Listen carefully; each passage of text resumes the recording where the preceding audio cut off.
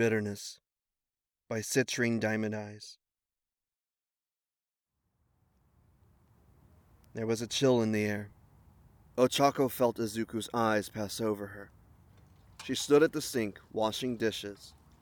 But even the warmth from the soapy water couldn't suppress the shiver that swept across her spine. I'm going out. You don't have to tell me. She bit back. It took everything she had not to leap at him, begging him to stay, desperate for just another moment. Instead, she just nodded curtly and looked straight ahead. Across the room she heard the door close softly, and shortly after, she bent over the sink as tears sprang to her eyes. Breathe in, breathe out. She took deep, soothing breaths before shaking her head and continuing with her chore.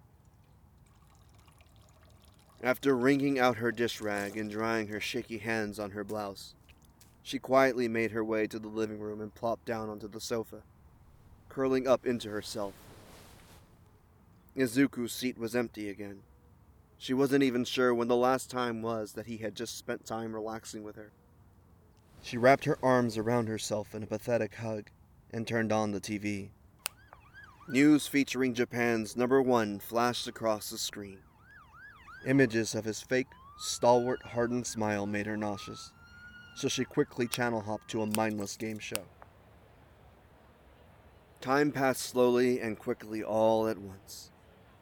Before she realized that the clock read midnight, and Deku still wasn't home. Not like that was unusual lately. Switching the TV off, she shuddered in the darkness and patted her way to their bedroom. Ochako quickly changed for bed, her movements on autopilot, and sat gingerly on her side of the bed. She yanked the window open to allow some warm summer air to wash through the apartment, and her gaze got caught on the night sky. Leaning on her elbow, she stared searchingly at the stars. Things were easier when we were kids. She mused. When we thought the sky was the limit and that our only issues moving forward would be villains. She sighed, waving away a mosquito that buzzed by her face. Sure, her and Izuku's parents were well taken care of. Yeah, technically their dreams had come to fruition, rescuing and inspiring citizens daily.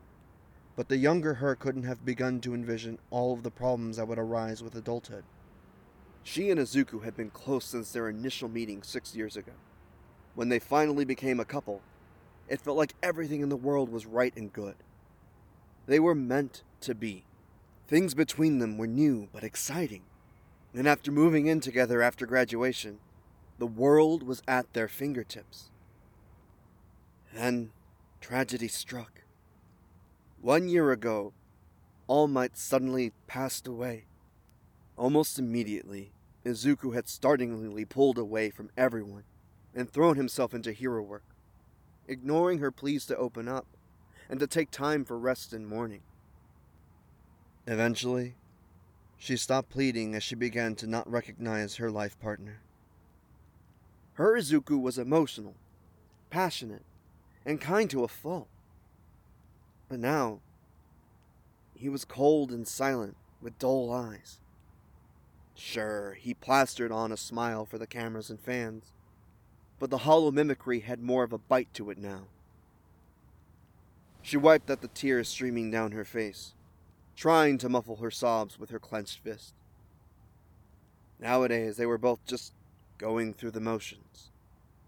Eat, work, sleep, repeat. Instinctively, she smiled wryly. Even in their dismal state, she was still trying to mimic her hero. She slid under the unmade covers, because what was even the point anymore, and tried to ignore the goosebumps crawling up and down her arms and legs from the cool sheets. She fell asleep to the lonely sound of her breathing.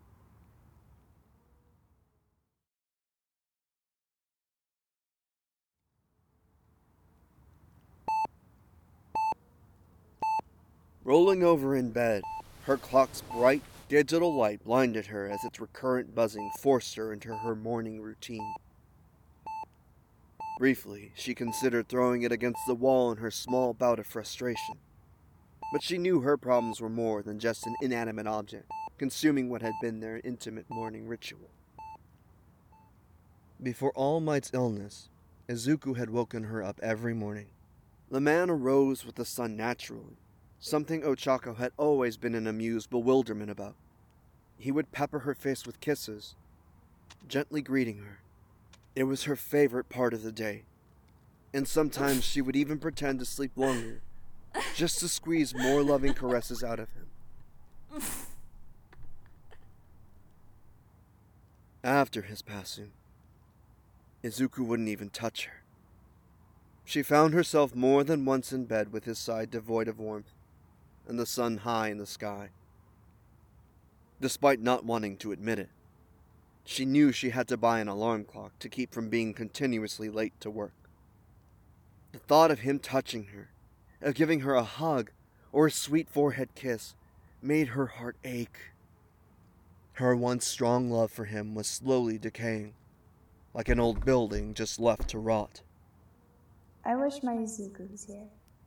The thought sprang up involuntarily, and just as quickly she bit the inside of her cheek, trying and failing to focus on the physical pain. Chomping harder, tears welled up, and the familiar taste of iron only reminded her of how far she and Izuku had come. God, she missed Deku. She just wanted to scream at him until he showed some goddamn emotion for once. But the connection was already so fragile.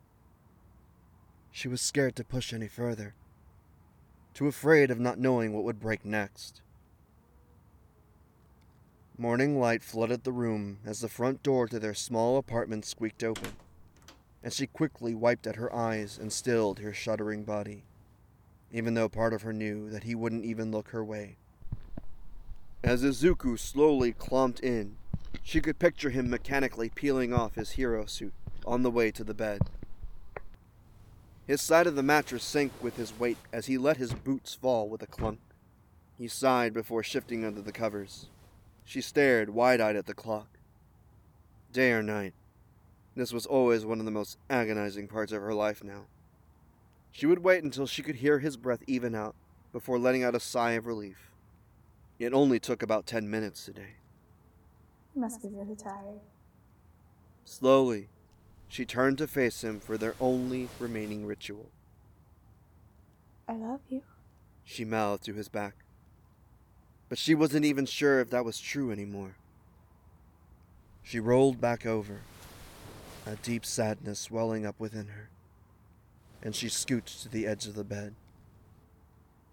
Curling in on herself with her arms around her knees, she allowed herself a moment to just exist in the same space as Izuku. Then, she took a deep breath and moved on with her day, just as she always did.